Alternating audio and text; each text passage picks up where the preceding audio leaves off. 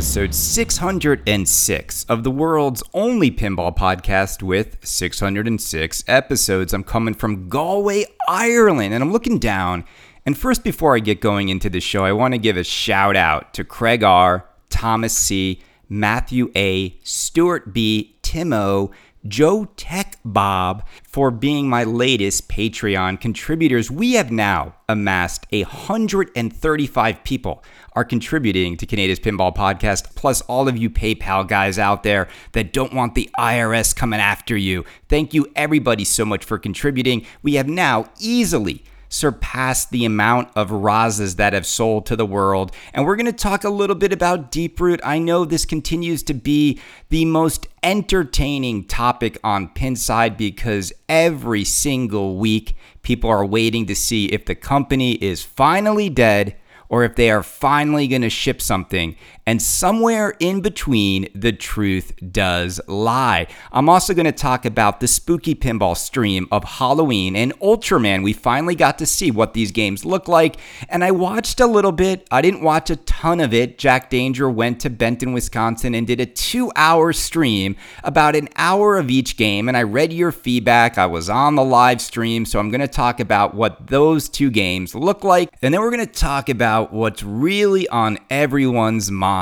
And that is what is coming up around the corner in the pinball world. Because as all of you know, this is going to be a very busy August, September, October as we head towards Pinball Expo. There is a lot that is coming out in the pinball world if, and it is a big if COVID doesn't shut more stuff down. And if you think it's over and you think we're done, and you think it's a guarantee that Pinball Expo is gonna go on, I want everyone out there to do me a favor. Go get vaccinated. If you're not vaccinated, wear a mask. That is the fastest way we will get back to the pinball shows we love and doing the things we love. Now, I know people are going to Guns N' Roses concerts again and people are crowding into stadiums, but I'm telling you, it's not over, people. It's not over. I'm not going to get into some personal stuff, but I know people are still getting COVID on a weekly basis, and everyone thinks it's just gone. It's not gone. It's kind of like Deeproot Pinball. It's just never gonna go away. All right, let's start this episode 606 with the spooky stream. So, for those of you out there who ordered a Halloween or an Ultraman, this was the first real deep dive into both of these games. Jack went over there, set up his gear, and showed the world an hour of each game. Now, it wasn't a stream without hiccups. I want to say that Jack was trying to get them to come to his studio so everything could go on without a hitch, but he went there. So you got to cut him some slack. Like, the man drove, I don't know how many hours to get there, has to bring his gear mobily to the actual facility and set it all up and use the Wi-Fi of Benton, Wisconsin, a place that has less than 1,000 people in it.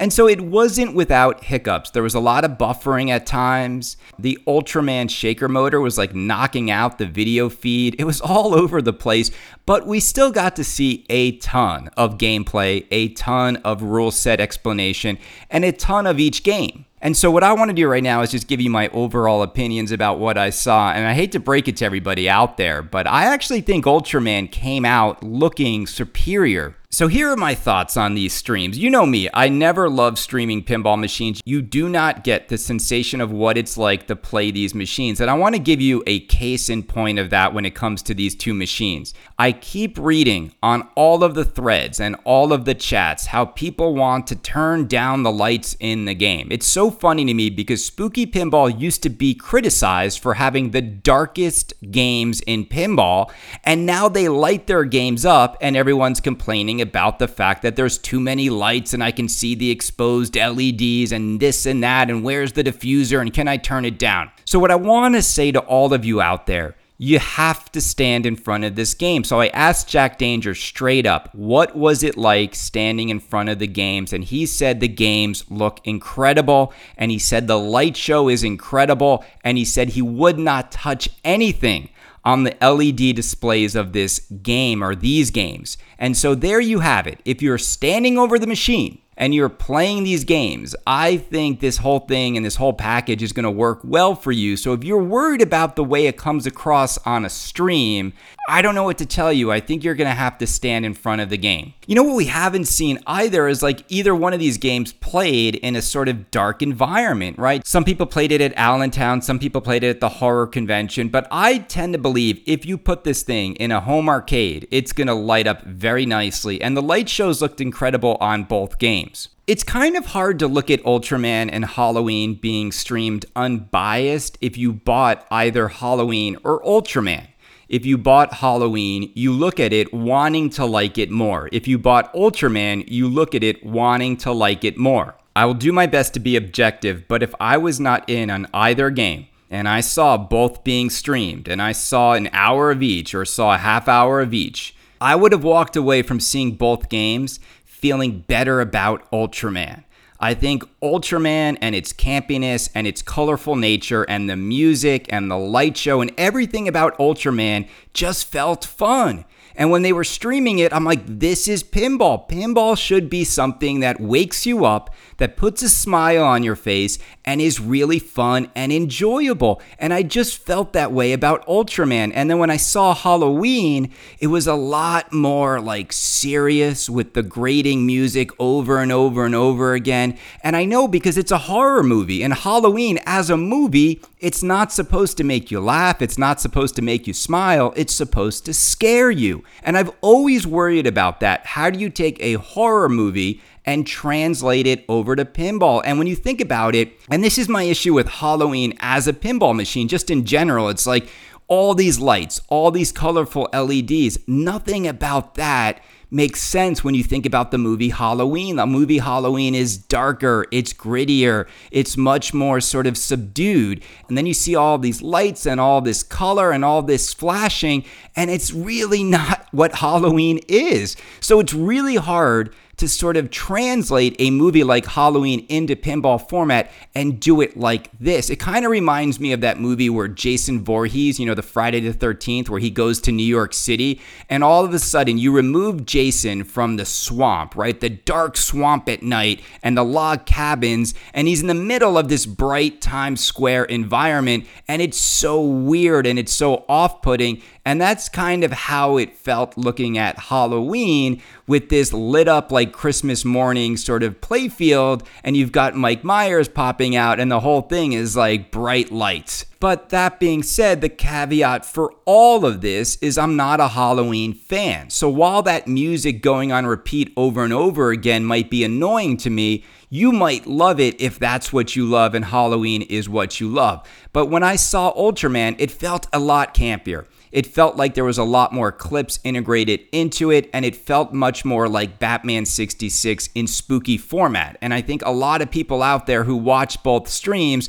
are going to walk away probably thinking Ultraman might be the game that's a little bit more fun. But we will see. We will see. Time will tell. Now, I also want to say that there's a lot of work to be done in both of these games, and these games are not finished by any means, and they're being done with different teams over at Spooky Pinball. I know the rule set's the same, but I do believe different people are working on both titles. When you look at Halloween, there's obviously a lot of work to be done on dropping more clips into the game. I heard they had something like 18 scenes from the movie that they can put into the pinball machine. And when you watch the game right now, we are not seeing 18 different scenes from that movie in the stream right now. So there's a lot to come. And I know the animations are the other thing people were complaining about. I think people need a reminder that this is still Spooky Pinball. This is not Stern Pinball. This is not Jersey Jack Pinball. This is not a company that has the sheer size, resources, and big programming teams that some of these other companies have. You've got to remember, it's still Spooky Pinball, and they are still somewhat of a small boutique operation, and so you are not going to get the animations to be at the same level of a Stern or a Jersey Jack pinball. And I think people are starting to see some of the limitations, if you will, of where Spooky Pinball is right now and what they can develop in a pinball machine. I also think Rick and Morty spoiled a lot of people thinking all the games were going to be like that, but you have to remember the majority of Rick and Morty footage on that screen came from the show itself. And so when you can work with a lot of source material and have it up on the screen the majority of the time, it actually puts a lot less stress and pressure on the person doing the animations, because there aren't a lot of animations in the Rick and Morty game. All of the animations were done by the team that made the show for the most part. So that's where it gets trickier with Halloween, is how do you stitch together all of those movie scenes with animations that also look good? And I think there was a lot of people that were just sort of complaining about how jerky the animations looked, and they were hoping those would be fixed in the final form. So I don't know, maybe they will, maybe they won't. Everyone's a critic when they see these games for the first time. I also saw people on Ultraman complaining that the fonts were the wrong fonts and you can't read the score. How do you know you can't read the score when you're standing in front of the machine? You don't know yet. And so I find it hard to believe that Spooky Pinball would make a pinball machine of which reading the score is going to be too difficult. If there's any company that will take the constructive feedback from the community, it is Spooky Pinball. So I love the fact that even while people are complaining about stuff, Spooky Pinball still is alive in each of those threads, and they're hearing all of your feedback. My only thing is this: if you're gonna give feedback on what you would like to see improved on the game, and you know Spooky Pinball is in these threads, just do it in a way that shows them some respect. Don't be like, these are effing horrible, this game effing sucks, because if you talk like that, you're being highly disrespectful. You would never say that in the presence of these designers or these companies. So just keep that in mind as you give your feedback in the thread. Now, the good news for Spooky Pinball is none of the feedback really does matter, because every single game is spoken for. It is sold through to distributors or sold through to customers. There are still games available. I want to repeat that. If you want to get a Halloween or an Ultraman, you can find one at a distributor. The games are currently on the line, and they will be going out to customers any day now. So it is super exciting to see Spooky Pinball turn on the line and get games to customers. When will these games be done? Well, they've got 18 months to finalize the codes in the machines. I tend to think Spooky, within the first 6 months of a game coming out, gets the code to be pretty final. But it is somewhat exciting to get code updates and sort of mature with the machine. Now, you don't want to get a game that's absolutely bare bones the way Batman 66 was, but it is fun every few months when a new code update drops to install it and have all new things to get excited about. I do think that no pinball company has quite figured that part out. See, I think what pinball companies should figure out how to do, and I think Deeproot was trying to do this, is they should sell you a complete game with complete adventures, and then they should give you new adventures and new things in the game, but don't make you feel like you're playing a game that's incomplete on day one. Does that make sense? Maybe it does, maybe it doesn't. But I think that's something that everyone would love, is to sort of continue to wake up their game with refreshed experiences every few months.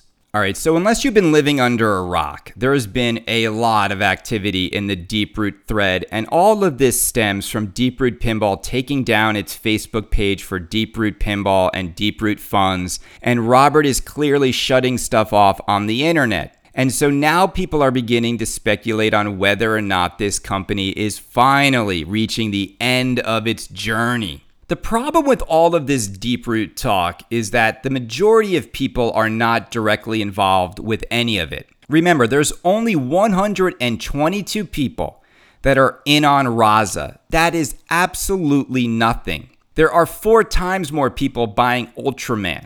The reason why it's so comical, and the reason why people can't stop paying attention to Deeproot, is the sheer amount of money that has been spent on Deeproot Studios and Deeproot Pinball, and not one single game has been made.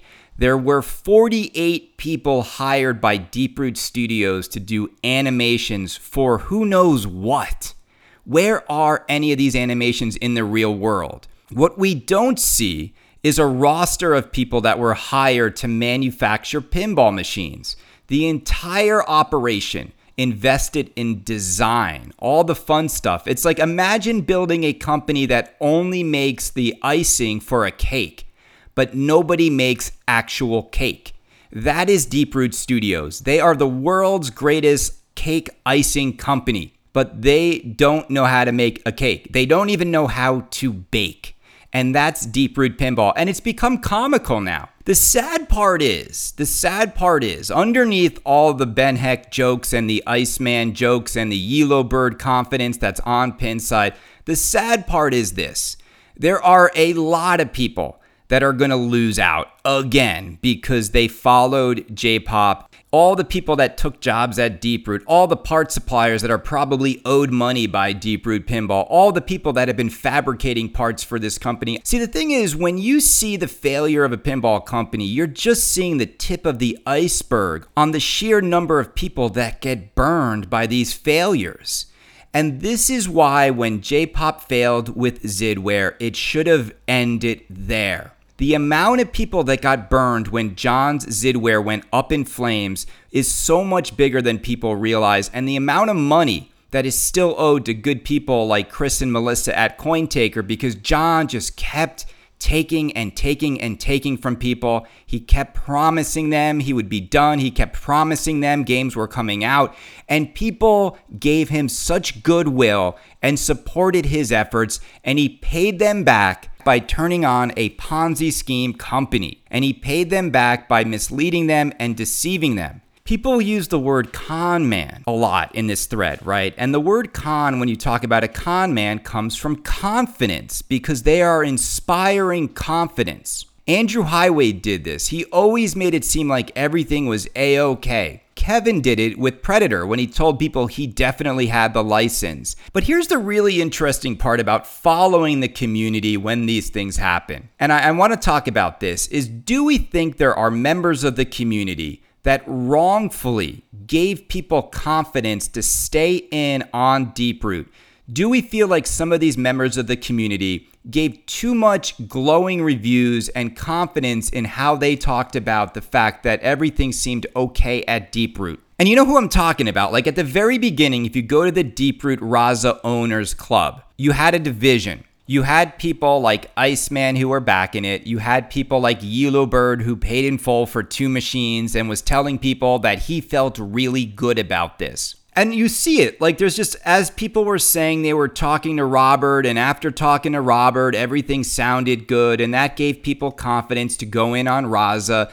You see the same pattern that we saw with Andrew Highway, with Kevin Kulik. The thing is, I don't blame Yellow Bird, I don't blame Iceman, because anyone that went in on a Raza in 2021 or 2020, anyone who gave money to Deeproot, there is no way that those people did not have access to enough information about what an SHIT show this whole thing has been for the last 5 years, and then what a crap show it's been with Zidware for 10 years. So when those people who are getting burned right now are like, don't rub our faces in it, I didn't know, I don't buy that. You knew. The red flags were everywhere. Everybody was trying to tell you, do not do it. Do not invest in this. This is not going to work out. Here's the crazy part. It's August of 2021, and I can't definitively tell you it's over. So I can't on my show say you're not getting a Raza. It doesn't look good. It looks horrible right now for you if you're in on a Raza. So it's crazy because we're still at this point now where people like Ice can still drum up the hope. But don't forget this part of it. It doesn't matter if Iceman continues to make people hopeful. It doesn't matter if people who have deposits want to say they think the game is coming out, because there's no more orders being taken on anything. Order banks closed in December. So it doesn't matter at this point. Nobody new can lose money at all. And that's a good thing. That's something we didn't see with Andrew Highway and Kevin. See, Andrew Highway, the reason why we had to look out for each other with Andrew is he needed new money. He was chasing new money. And that is why it was so harmful when we had guys like Hilton shilling Andrew Highway, giving people confidence that Andrew knew what he was doing because new money kept getting thrown at Alien Pinball. New money kept going to Highway Pinball. There is no new money going to Deep Root. It's over. No one is going to give them money on a game right now. No one's going to go in on Food Truck right now until they ship 122 Razas. Not one more penny will be taken from the pinball community by Deep Root or by John Popadiuk, and that's a good thing. So right now, no one's going to lose anything more. So now it's just an issue of like, how much comedy can we get out of this thing? And when can we finally call it? That's all I want to be able to do is let's just call it, It's like, can we just call it? Can we just check the pulse of this company and say, nope, it's flatlined, or there's still life in it, or it's actually going to have a full recovery? But everybody knows what I know. The numbers will never work out.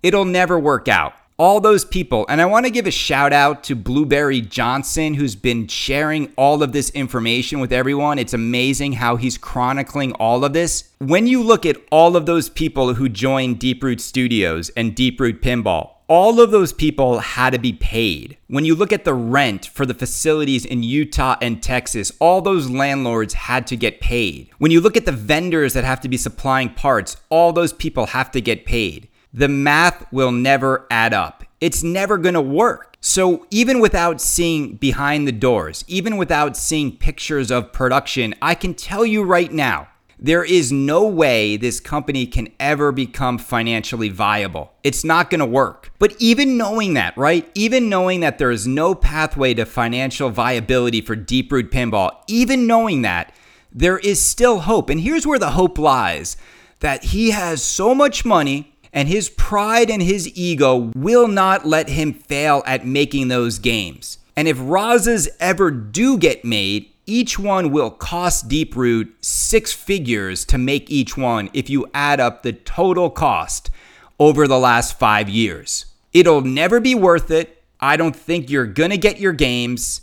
And even if you do get your games, I would be very careful about turning them on because you know you're not gonna get any replacement parts. But I think this week, Robert needs to make a statement. He needs to say something to people. He needs to make some sort of statement after what's been happening with the community. I also think there is a responsibility by Steve Bowden and Barry O and anyone else over there, John Norris. I don't care if they signed NDAs. If you're friends with Steve Bowden, don't you want to save him at this point? I know that he moved all the way to Texas, and I know he's a great guy, but shouldn't the community help him out of this bind? Someone else give him a job? Why doesn't Steve just go work for American Pinball? They're hiring. Why doesn't he go work for like Spooky? I bet they could use his skill set. I just think he needs to get out of this. I really do. I think someone needs to help Steve Bowden get out of this mess. Because it's so weird to me that on his website, he's updating rule sets for a game that doesn't even exist. I can't believe we let John Popadiuk do it again. I really can't believe it. Are his 9 lives up yet? I think so. All right, so speaking about a company that's gonna get it done, Stern Pinball is very, very close to the next juggernaut. This September, I'm telling you, the second week of September, I think we're gonna see Godzilla from Stern Pinball. It's going to be a very, very interesting September for Stern. I keep hearing one word, that Stern is about to clobber everybody with what they have coming out. Now, I don't necessarily believe that they're going to clobber us with mechanical magic, but I hope so. But I will say this, Zombie Yeti, the greatest artist in the history of pinball, I would say next to Mr. Christopher Franchi, and that guy on GNR is not so bad himself. Those are the 3 greatest pinball art packages I've seen. Guns N' Roses, Christopher Franchi's work, and Zombie Yeti, without a doubt. But Zombie Yeti, I hear, is going to be coming out with an art package that I know he wants to make a statement with this game. And what I love about Zombie Yeti, he's so damn talented, Jeremy,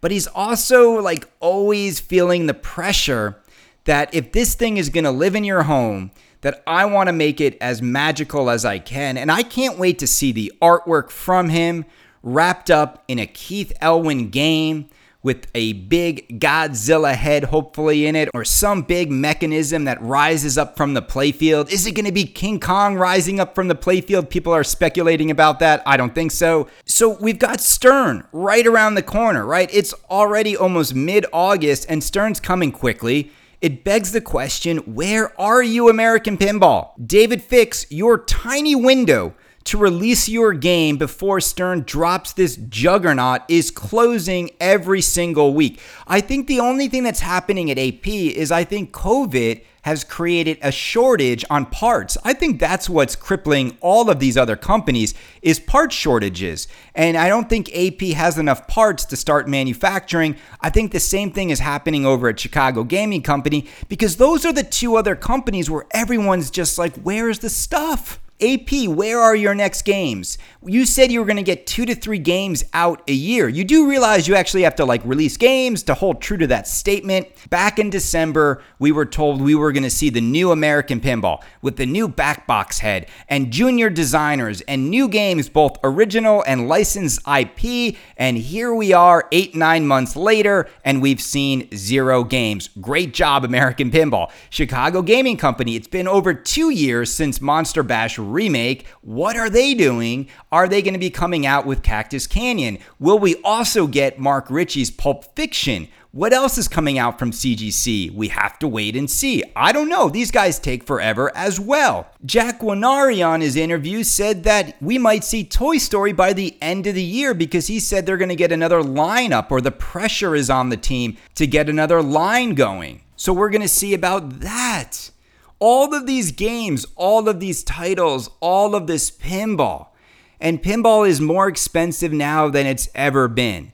Do any of you ever just sit back and say to yourself, wow, there's a lot of games, but not that much available new in box, but it's really expensive now. And I think some people are going to get burnt out. I do. I think now that all these games are $8,000 to $13,000, and now that there's so much clawing over each other to get the LE versions of every Stern, I think people are starting to feel a little bit of the fatigue. I do. Now, it's still exciting to follow pinball. There's just something off in pinball lately, and I've been feeling it, and I think it's this. I think people really miss the shows. I think people really miss jumping on these machines. I think people just really miss being able to play a machine before they put a deposit down. And if you think about it, we used to go to shows and we would be able to see Pirates of the Caribbean by Jersey Jack. We got to play it. We got people's feedback, and then the order banks opened. I think everyone's just tired of this launching a game on the internet. Nobody gets to see what the game is. Nobody gets to play it. There's no objective feedback on the game. And before we've even played the game or seen any footage, it's sold out already. I think people are getting tired of that. I think people are getting tired of attributing a game's greatness before we know it's even great. I think people are getting tired of having to spend so much money and chase after these LEs and CEs on day one before we know if the game's any good. Unfortunately, we're about to see a Stern increase in price. I'm hearing that Stern machines are going to go up $500 across the board. And so now a Stern LE is going to be $10,000 with no topper. I mean, just think about that. $10,000 for a Stern LE without a topper. You add the topper, you add some accessories, you're now at a $12,000 Stern pinball machine out of the box. 2 loaded Stern LE machines are now going to set you back $20,000 to $24,000. This isn't the hobby you guys all fell in love with. It wasn't. I mean, be honest with all of yourselves. If I were to tell you that just getting 2 pinball machines would be $24,000 in just a few years, you would have tapped out. You would have tapped out. You would have been like, this is nonsense. And I think that's where we're at. We're just seeing all these prices go through the roof. Distributors don't really want you to think about it too much. The companies don't want you to think about it too much.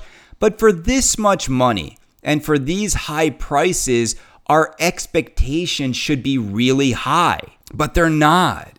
People are just buying this stuff regardless of what's in the game.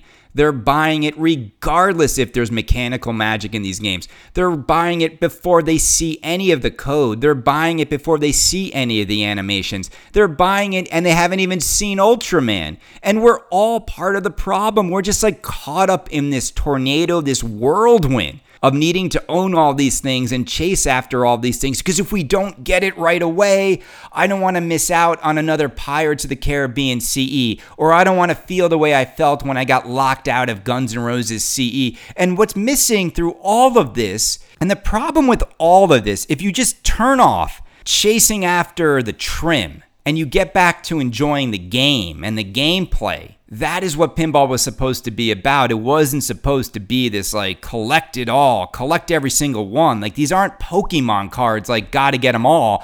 These are $10,000 pinball machines now. And now 3 to 4 machines is the price of sending your kid to an amazing college. It's just not worth it. Here's the good thing about going to a show or going to your friend's house or the local barcade. The more you play pinball, the more you know you can go play it and enjoy it. Sometimes the less you feel like you need to own it because you've played it and you know it might not be for you, or you've played it and you know you can go play it with $20 and that'll satisfy your itch to play that game. But COVID has made it all about owning. Like, I need to own this. I need to have it in my house. I need to get this on the internet before I get locked out. And it's created this frenzy. Do I think it's going to last? No, I don't. Do I think the world in general, not just the pinball world, do I think the world in general is inflating ginormous bubbles around all of these kinds of items? I do. I think it's going to all come crashing down one day. And I don't mean like it's going to go away. Like the products will still be there. The companies will still be making games. But I mean the overinflation of stuff. And it's happening everywhere. Like people are throwing stupid money at everything. It's going to reach a point where people are going to sit down on their couch and really ask themselves, am I happier because I bought that $10,000 pair of sneakers? Did I need that $300,000 copy of Super Mario Brothers? Is this $40,000 pinball machine worth it just because they only made 200 because nobody wanted it when it was available? Is it now a great game? There's going to reach a point where I think a lot of people are going to do some soul searching and realize the happiest people in pinball just own a few machines, turn them on and play them, don't get OCD about every single little item in the game, and aren't chasing every single new in-box that comes out in the pinball world. And all these collectors with their machines that have less than 200 plays, I guarantee you most of those guys never turn their games on. They've never even seen a single wizard mode in any of those machines.